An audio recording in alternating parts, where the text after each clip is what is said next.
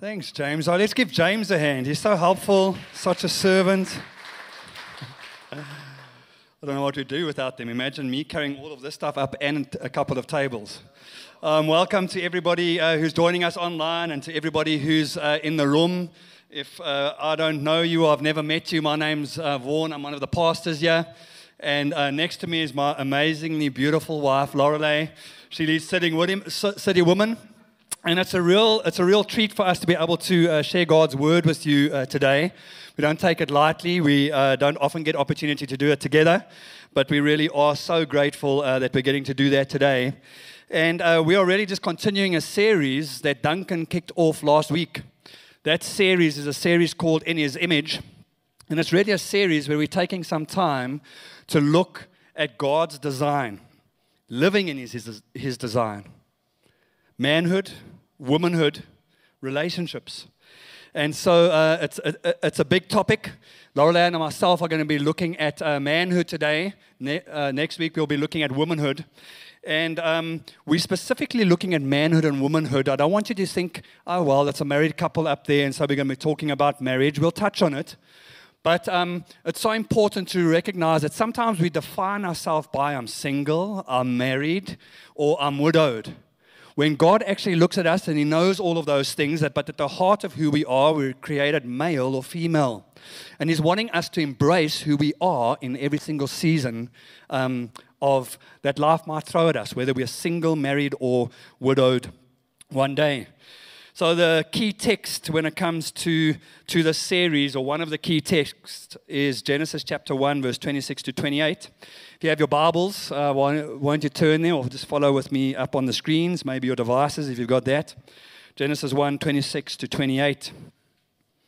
Says this, Then God said, Let us make mankind in our image, in our likeness, so that they may rule over the fish in the sea and the birds in the sky, over the livestock and all the wild animals, and over all the creatures that move along the ground. So God created mankind in His own image. In the image of God, He created them. Male and female, He created them. God blessed them, said to them, Be fruitful and increase in number. Fill the earth, subdue it. Rule over the fish in the sea and the birds in the sky, and over every living creature that moves on the ground. Before we get into talking about manhood today, I just want to recap a little bit of what Duncan helped us to see last week as we looked at this text.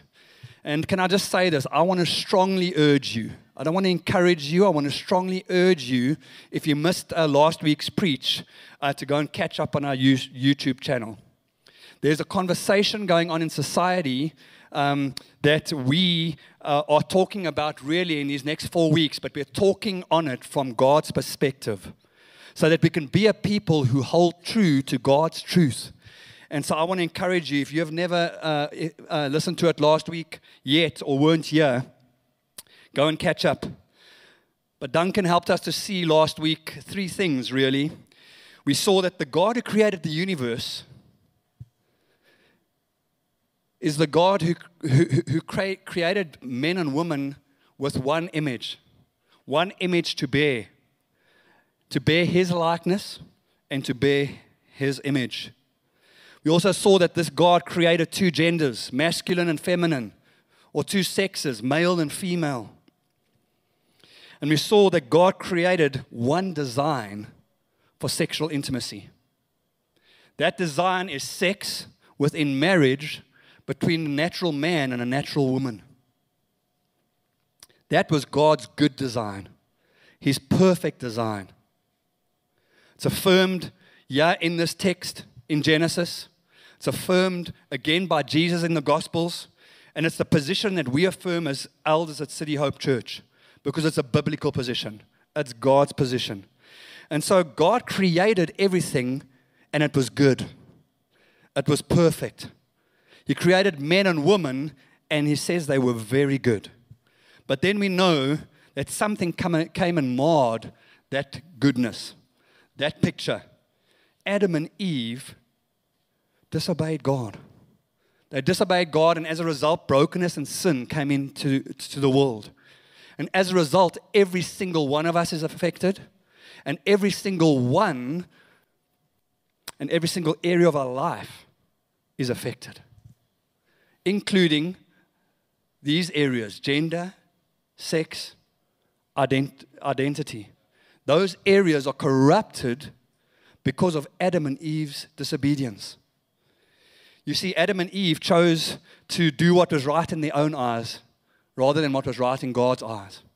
Adam and Eve chose to embrace their truth, which was a broken truth, rather than God's good, perfect truth.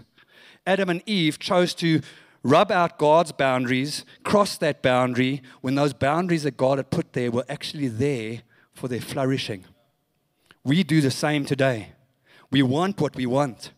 We don't want what God wants. We don't really give much thought to how God designed things. We don't think about what God says will bring blessing or curse. We want what we want. That's the bad news for us as the human race. God created everything perfect. We messed it up. Sin and brokenness came into the world. But there's good news, because God didn't leave us there. We see God's heart towards Adam and Eve then, and we see God's heart towards you and me today. When we mess up, when we want to do our own thing, we see what God did with Adam and Eve, He does with us today too. When we look at the story of Adam and Eve, we see that God comes to them. He's still wanting relationship with them in the garden. He hasn't written them off. That's an incredible thing. After what they'd done, He could have written them off, but He never. Not only that, but He covers their shame. He clothes them. And then not only that, He makes them a promise. He promises them a deliverer who will crush the serpent, the enemy who brought the lies and deception into the garden in the first place. He says He's going to send a deliverer, knowing full well that that deliverer is going to be His Son. That deliverer is going to come into a world full of brokenness and sin, to be killed by sinful mankind, so that we can have a relationship again with God. So that our brokenness can be healed, our sin can be forgiven, and so that you and I, as men and women, as male and female, are able to live or have any hope of living according to God's original design. As we look at manhood today, the question we are hoping to answer is, what does biblical manhood look like? Or said in a different way, how do we as men sitting in this room, listening online, how do we as men live according to God's original standard and design for us? We're going to look at it under two headings. The first is stereotype men, and the second is Jesus-type men. These are just the names that I've given these stereotype men, but I'm sure you'll be able to relate.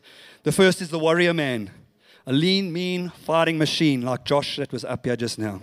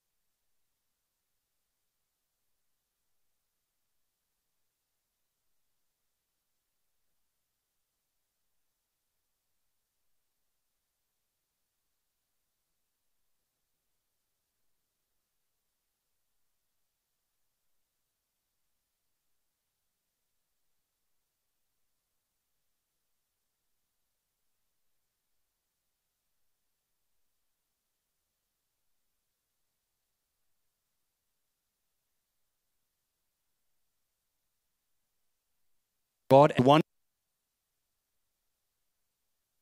wonder why some men question and think to themselves, maybe I am actually gay? Is there any wonder why men suffer alone with increasing numbers of depression and burnout because they don't feel like they can go and speak to someone where they can be heard, because it's going to be a sign of weakness and it's going to be a sign of not being tough enough? Surely God, when He had in His mind to create men, had a better picture than just these stereotypes. Surely He had more in mind for us as men living in this city, in this era, than just these stereotypes that we so often run after. Again, I want to say they're not bad in and of themselves. It will be really nice if you can change a tire. If you're able to start a braai. But sometimes nobody's ever taken the time to teach us, because we haven't had fathers in our lives that are able to do that. Sometimes our perspective can so much be, well, I had that, you should be able to do that. No. So it's not bad in and of themselves, but it's very limiting, very restricting. Some of those things, if we hold dear to them, are going to leave us living down here when it comes to God's plan for our lives as men versus up here. Grant said something really helpful when we were speaking about this and going through it in our preach team meeting during the week. He said it's like having the fastest, most powerful car in the world. And yet, we are only driving it in first and second. Crazy. A crazy thought. We never get out of second. Well, God is saying to us, if we are men that are holding fast to these stereotypes, are merely just men who are functioning at first and second, not bad in and of themselves, but there's more for us. It's time to come out of first and second gear, guys, and to move into the higher gears, to believe God for more, to be a part of something bigger, to be a part of the purposes of God, to be about the cause of God in the earth, to be men that are biblical men.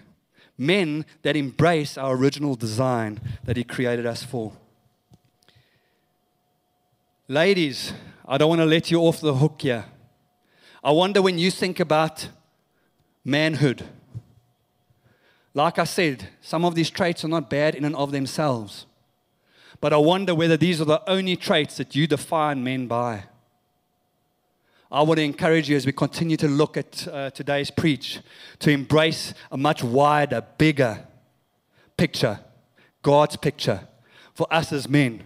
And if you have the privilege of being able to nurture men in your life in whatever shape or form that might look like, I want to encourage you to nurture them towards the big reason why God put them on the earth. Nurture them towards that as godly woman. So that is stereotype men. What do Jesus-type men look like?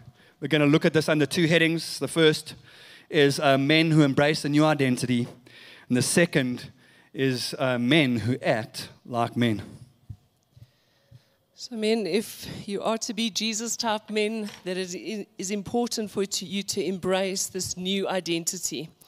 And for you to understand where your sense of identity comes from, and it's from God Himself, that you are made in His image. And so we're going to have a look at that from Genesis 1:26 to 28. And Vaughn's read that passage already, and I won't read it again, but it's, as we said, where God created them male and female in His image, and then commanded them to have stewardship over the earth. And so what does it mean to be an image bearer? It simply means that we will resemble God. So man reflects certain aspects of God, and women reflect certain aspects of God's character. And together, we portray a more complete picture of who God is to the world. So if God is spirit, then how is it that we are His image bearers? How do we reflect or resemble Him to the world? Well, we display certain of His attributes. Because of how He's made us and what He's put inside of us, we display certain attributes of who God is to the world. And we do that in three ways: mentally, morally, and socially. So mentally, we have the ability to reason and to make choices. So anytime somebody uses their intellect to either design something or to solve a maths problem or to paint a picture, or even a doctor to treat someone, to bring them to healing, as we use our intellect, we are displaying something of who God is. Then morally, we are created in righteousness and perfect, or we were created in righteousness and perfect innocence, which reflects God's holiness and perfection. So our conscience or our moral compass shows that we are created in the image of God. And originally we had a perfect moral state. But unfortunately, as we said, sin corrupted that. But thankfully, Jesus came to earth to restore that sense of righteousness to us.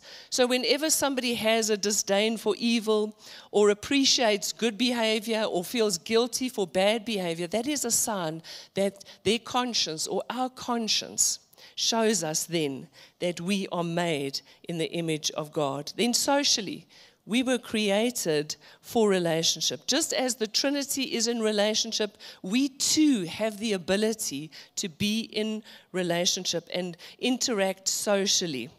So every time that we make a friend, every time that somebody gets married, or we gather together like this in community, in church, or in other communities, we are showing that we have an aspect of God's nature and character in us, and we reflect that to the world. But I want you to notice something else. We are made in His image to bear His image in two ways. Firstly, as individuals. We are created as individuals to be image bearers, and then we are united in marriage to be image bearers. I've read this passage so many times, and in the last couple of weeks when I read it, I saw something that I've never seen before. In Genesis 1, verses 26 and 27, it says this, that God created us in His image, and then He gives us this command to steward the earth. And then further on in verse 28, He says that He created man and woman for one another. He says, be fruitful and multiply. So what I want you to see is that first and foremost, we are created to be image bearers as individuals. We were made perfect and complete as man and woman, and God wants to use us as such. And it is through God creating us that we received our sense of worth and our dignity. And it is because God made us for Himself, because He created us, and because He made us for Himself, that we get that sense of worth and sense of identity as individuals from Him. So we were created according to His design as man and woman, different but equal. So biologically we are different, psychologically we are wired differently, but we were given the same instruction, and that was to be His image bearers in the world and also to steward the creation. So it is not only in the marriage relationship, it is not only for marriage, as Vaughan said, but as men and women, as individuals, living out our purpose in the world, that we show the world what God is like.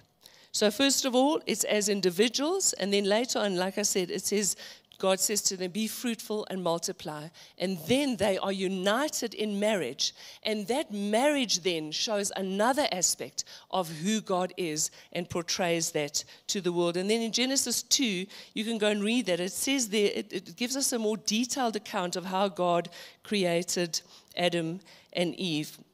So He first formed the man, and then He said, it's not good for you to be alone. And because Adam was naming all the animals and he couldn't find a suitable helper for himself, God said, I will create a suitable helper for you. And so God causes him to go into sleep, takes out his rib, and He creates Eve. And when Adam sees her, he breaks out into song, which men should do because we are just so amazing, aren't we? It's where we are worth singing about, aren't we? And so he's very excited that he sees this beautiful woman, and he's got a companion for life. So this shows us through the marriage relationship how God relates to his people. So just as a husband and wife are in covenant relationship with one another, God is in covenant relationship with us, his people. And that reflects his Christ's love for the church. We read that in Ephesians 5:25 and 32. It says, "Husbands, love your wives just as Christ loved the church and gave himself up for her. This is a profound mystery, but I'm talking about Christ and the church." So marriage is a picture of how Christ loves the church. So we know that, as we said, this image has been marred. So we are not as able as individuals to reflect God perfectly. And in our marriages, we are not able to reflect God perfectly unless we are in Christ and that image has been restored. Because it says in 2 Corinthians 5:17, "Therefore, if anyone is in Christ, he is a new creation. The old is gone and the new has come."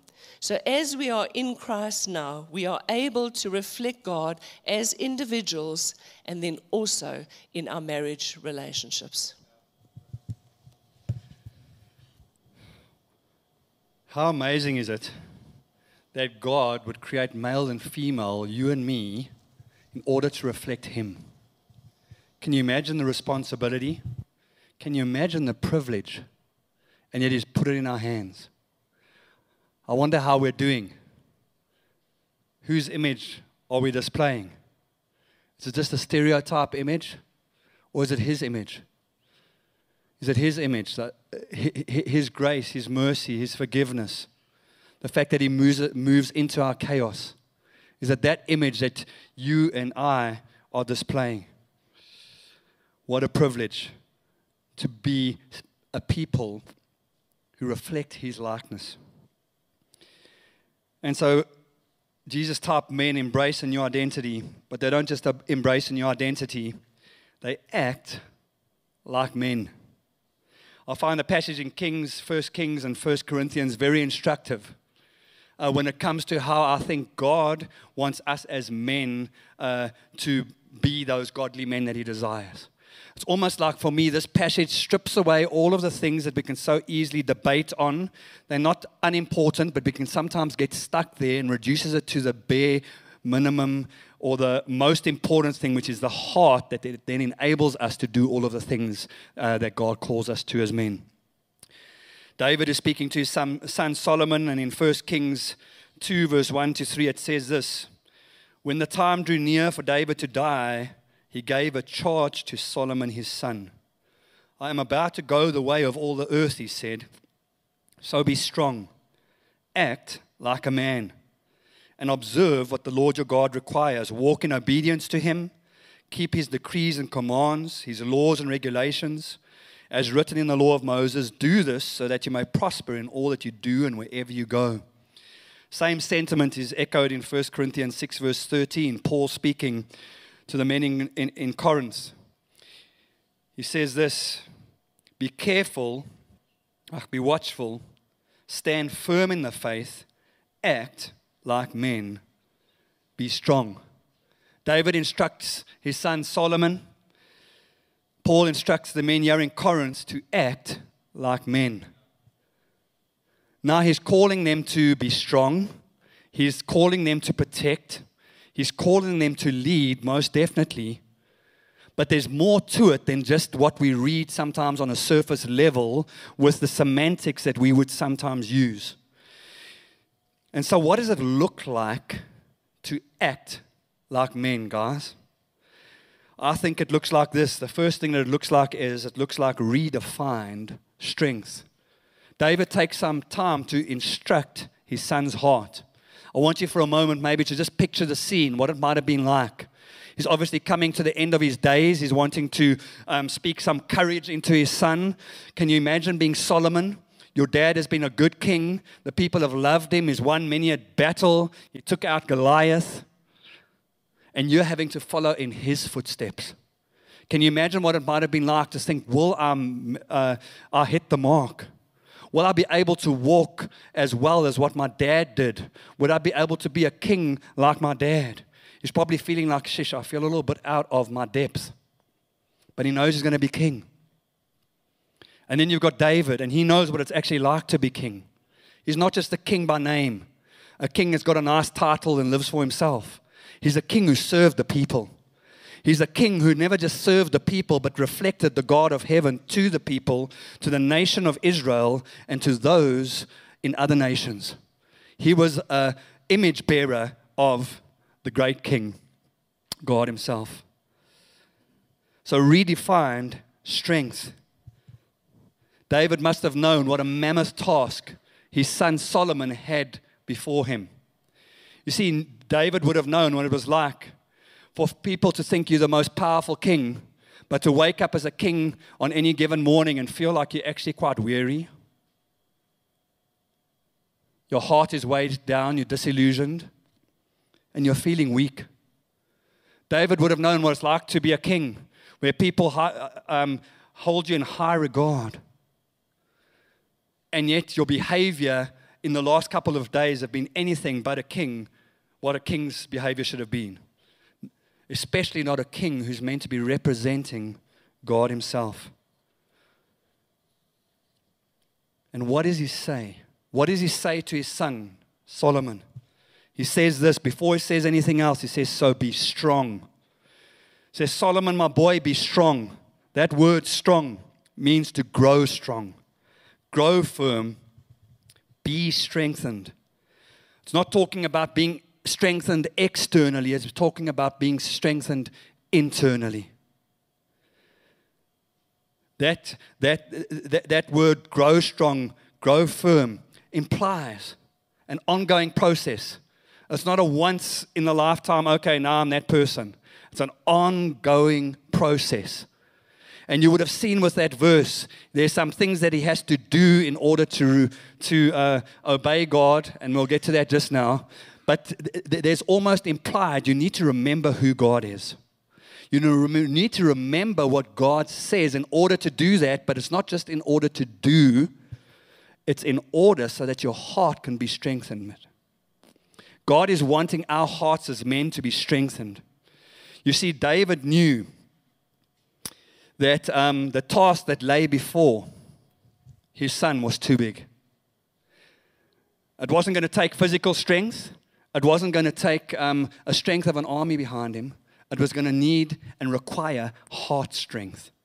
And that is what David is saying to his son Solomon. Be strong. Get some heart strength. Remember my words so that you can be strengthened in your heart, my son.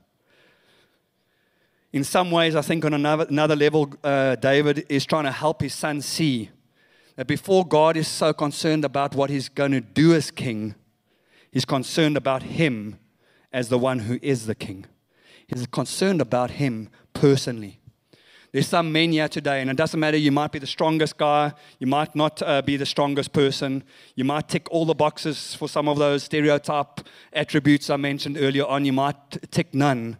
But one thing I know for us as guys, it doesn't matter what those stereotype things look like, when it comes to our hearts feeling weary and weak, there's no answer for that. There's only one answer for weak hearts and weary hearts. It's to remember what God says. It's to remember what it is that God would say to us. And he's encouraging his son to remember God's truth.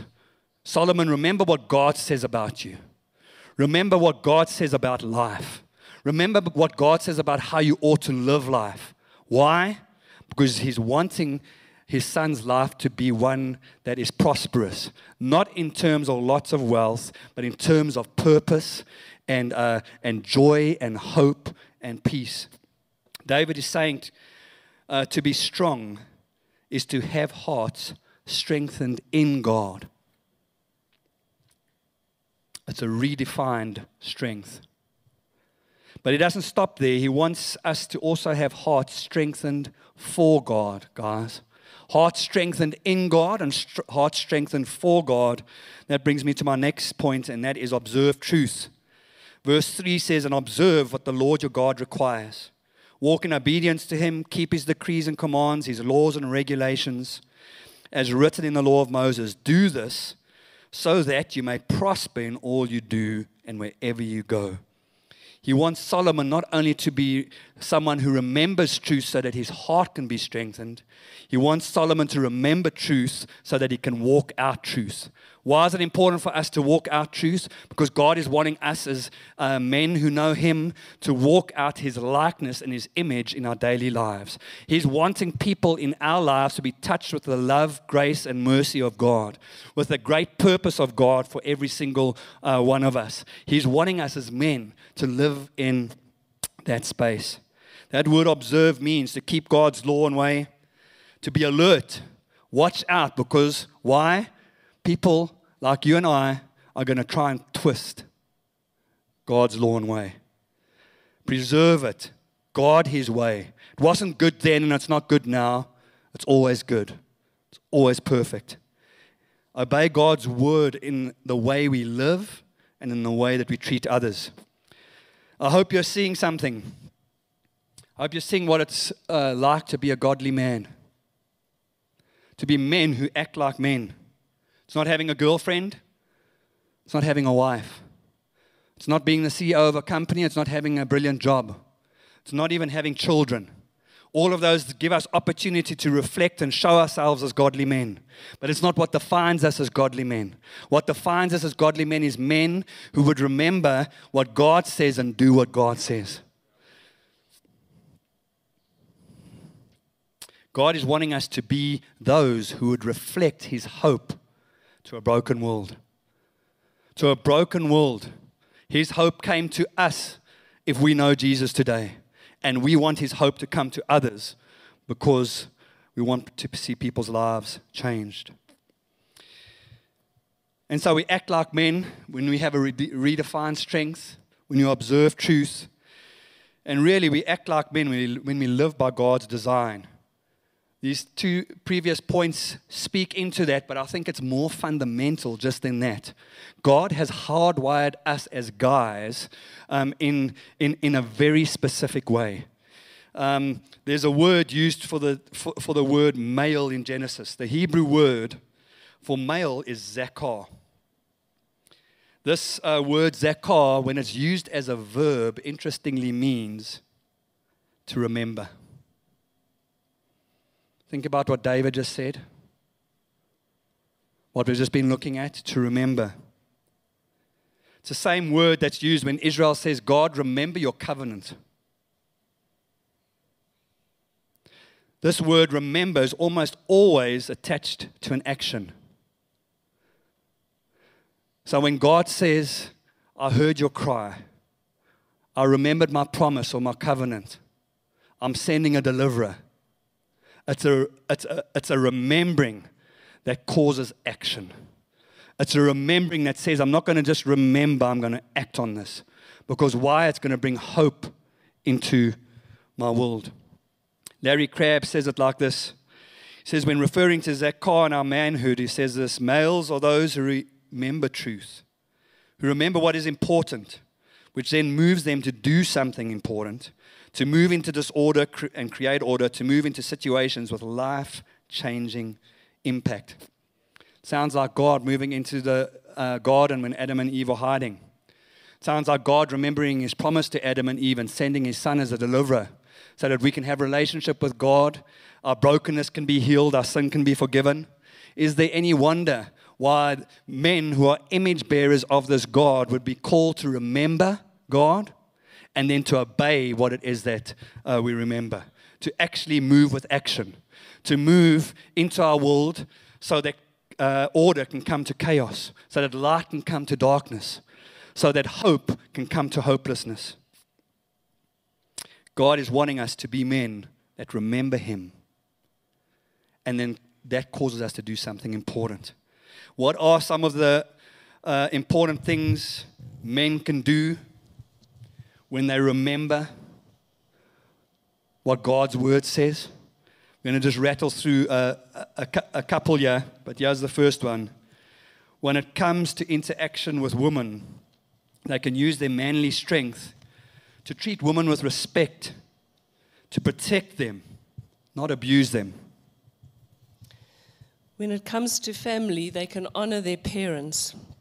If married, they can love their wives as Christ loved the church. If a dad, they can train their children in the instruction of the Lord. And even if you don't have biological children, you've heard of the opportunities of adopting a son and discipling them and being a father to them.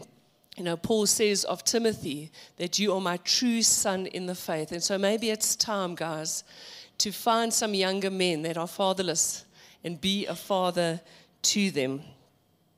They can do their best to provide for their family. When it comes to life goals, they can seek to be men after God's heart. They can seek to do the works of that Jesus has prepared in advance for them to do. When it comes to the daily walk with Jesus or their daily walk with Jesus, they can study God's word so that they can apply it correctly to their own lives and help others to do the same. They can be devoted to prayer. They can choose to submit to God and resist temptation when it comes their way. When it comes to church, they can serve others with their gifts. When it comes to spaces, places, and relationships, they can do their work as if working unto the Lord.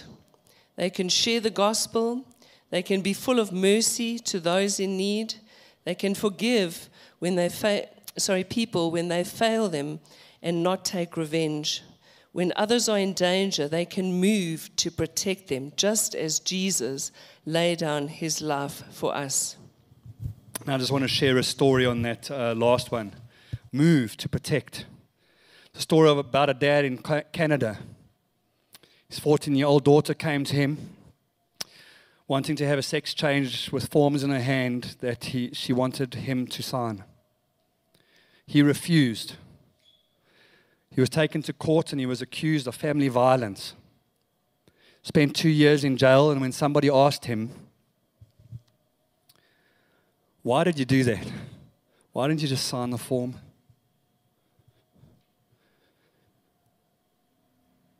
He said, "When my 14-year-old daughter is 21, and she comes to me and says, 'Where were you?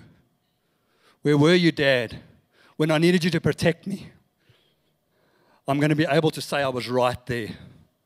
I was right there. God is wanting us to be a men who will protect those who are weaker than us. God is wanting us to be men that will move into the chaos in our world. God is wanting us to be strong, not strong, but to be strong, men who are principled, with integrity, will fight for things that really matter, rather than for things that can be so trivial so often. The deal, though, is that we're not perfect men. We are still corrupted by the fall. God has given us opportunity to have that image restored so that we can better represent Jesus, but we're not perfect. We need to grow in our ability to be godly men. Two areas where I think we can do that very quickly. The one is community. I would encourage you to go and read Psalm 1, the whole lot, but I'm going to just pull out one verse. It says this in verse 1, "Blessed is the man who does not walk in step with the wicked." Some translations say, "Blessed is the man who does not walk in the counsel of the ungodly." I want to ask you, who are you walking in step with? Whose voices are you listening to most of the time? Are they godly voices or are they ungodly voices? Maybe there's no godly voices speaking into your life.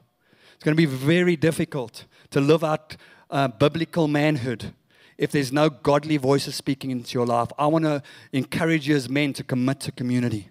Commit to being in church. Commit to getting into a city group if you're able to. Commit to coming to something like a men's breakfast. A place where you're able to hear where there are other men that struggle just like you, but where you can get a godly perspective rather than a fatalistic perspective, a godly perspective of how can I do life so my life can be lived with purpose and can result in other people's lives changing. Community, very important. And lastly, practicing repentance. David, the man that we just read about instructing his son Solomon, was a man just like you and I, able to fall into sin and did. When Nathan called that sin out, or more importantly, when God called that sin out through Nathan, the sin was Bathsheba. David very quickly repented. New Testament tells us then about what David was like. It says he was a man after God's own heart, and he served God's purposes in his generation. And I believe today God is wanting to say, won't you be men, godly men, men after my own heart, men who would serve my purpose in your generation. Won't you be men who will remember my word so that you can be strengthened? Won't you be men who will then remember my word so that you can do it, so that you can bring hope into the places, spaces, and relationships where you find yourself? We're going to take some time to pray for some men. I'm going to just share some areas where I think we might need some prayer. We're going to all stand up just now. Then I want to invite you as men to say, Lord, that's me. If you feel comfortable raising your hand, then do that. Just say, Lord, pray for me in this area. So we're going to list a couple. Firstly, we don't get to walk in godly manhood just because Jesus died on the cross. We get to live and walk in godly manhood when we receive Jesus, when we receive His forgiveness, when we receive His mercy. And today He is saying, I am a merciful Savior. You are a sinner, but I'm wanting to forgive you. What do we need to do, men? We need to turn to Him in repentance. Ask Him to come into our life. Surrender to Him. And then there's some men here today, and you've thought you're not a real man because you don't fit all the stereotypes. God is saying to you, don't limit what I've created you as. It's time to come out of first and second gear and to live for more. It's time to live at my best for you. It's going to take you surrendering to me and me walking alongside you, but I'm there to help you. And He is. There's some of you here that never had a godly father figure in your life. And so you think you're disqualified from being maybe a father yourself or a husband yourself. But God is saying to you today, won't you allow me to heal the brokenness that you feel? Won't you help me to restore you so that you can be the man that I created you to be? Orale. I want to speak to the guys right now. And I want to, on behalf of women, I want to ask you guys, if you'll look at me, I'm going to ask the men in this room if you will forgive us as women for often not treating you as the image bearers that you are, with the honor and the respect that you deserve. We have often belittled you and your person, and we have belittled your ability. We have pushed you down. And I want to ask you to forgive us today. And if you can think of somebody specific in your life that you need to forgive, a woman that has done that. But even in society, we have done that to you. And I want to say we're sorry. And I don't want you to live under that anymore as godly men, that God would raise you up to be all that He destined for you to be. And woman, if you're here and you're guilty of that today, I'm guilty of that. I've dishonored my husband on not more than one occasion. I've had to repent of that. Will you have the courage today to say sorry to God? And maybe go and say sorry to a brother or a husband or a friend. And say, sorry that I have pulled you down. Instead of seeing you for who you are, we are God's image bearers, and He wants us to love and respect and treat one another as such. And so if we need to repent of something like that today, do that and go and say your sorries if you have to. And may God change our hearts that we would honor one another as we should. And I'll ask us to stand. God's been speaking. You know what He might have been speaking to you about. I want to be the man that God wants me to be. I haven't arrived. I'm still a work in progress. All of us are, but God's been speaking maybe specifically to your heart on one of those things that we mentioned now during the preach. If you feel comfortable as guys, I'm going to ask you just to lift your hands. If God's been speaking to you, and Lorelei is going to pray first, and then I'll pray. Lord, I want to pray for the men in this room. I thank you for them, Lord. Thank you for them. Thank you that you created them. You created them in your image and you love them. And Lord, I want to pray for those that have felt pushed down and knocked down, Lord, that feel small on the inside. And Lord, I pray today that you would lift them up and that you would remind them that they are amazing in your sight. You love them. You created them. And Lord, they are not small in your sight. You see them as your son. You see them with a sense of destiny. And so, Lord, where there is a brokenness in their heart, I pray that you would restore and that you would heal and that you would be the lifter of their heads and you would raise them up, Lord, into the fullness of all that you have for them. And Lord, I pray for those that struggle with pride and that are domineering, Lord, that actually long to be Jesus-type men. I pray for them today too, that maybe they actually domineer people because they feel they have to prove themselves in some way and they don't have that sense of worth that comes from you. I want to pray today for such a shift in their hearts, that they will be Jesus-type men that have a meekness and a humility that is like yours, Lord. But you work in their hearts, you change them, you set them free. You help them to see themselves as you see them, that they are loved, that they are precious, Lord, and that you have a purpose for their lives. So, Lord, you know how to minister into each man's heart today. You know what they need. And Holy Spirit, I pray that you would do that. You would set them free from lies. You would set them free from any bondage right now, and that they would be raised up in this church and in this nation to be the men that you destined them to be. I ask these things in Jesus' name. And now, Lord, we want to say thank you this morning for Jesus. We want to say thank you so much, Lord, that you call us, you cover us, you purpose us. Lord, I want to pray for any single man in this room. Lord, that you would help us to be the men that don't function at first and second gear, but Lord, that are the men that you want us to be. Lord, embracing everything that you have for us. Lord, I want to pray for men in this place who feel like they have not been able to do that for whatever reason. Lord, I want to pray today that they would have a new view of what it is to be a man, Lord. Yes, maybe physically strong, but more importantly, a redefined strength. A strength that comes from God and is for God.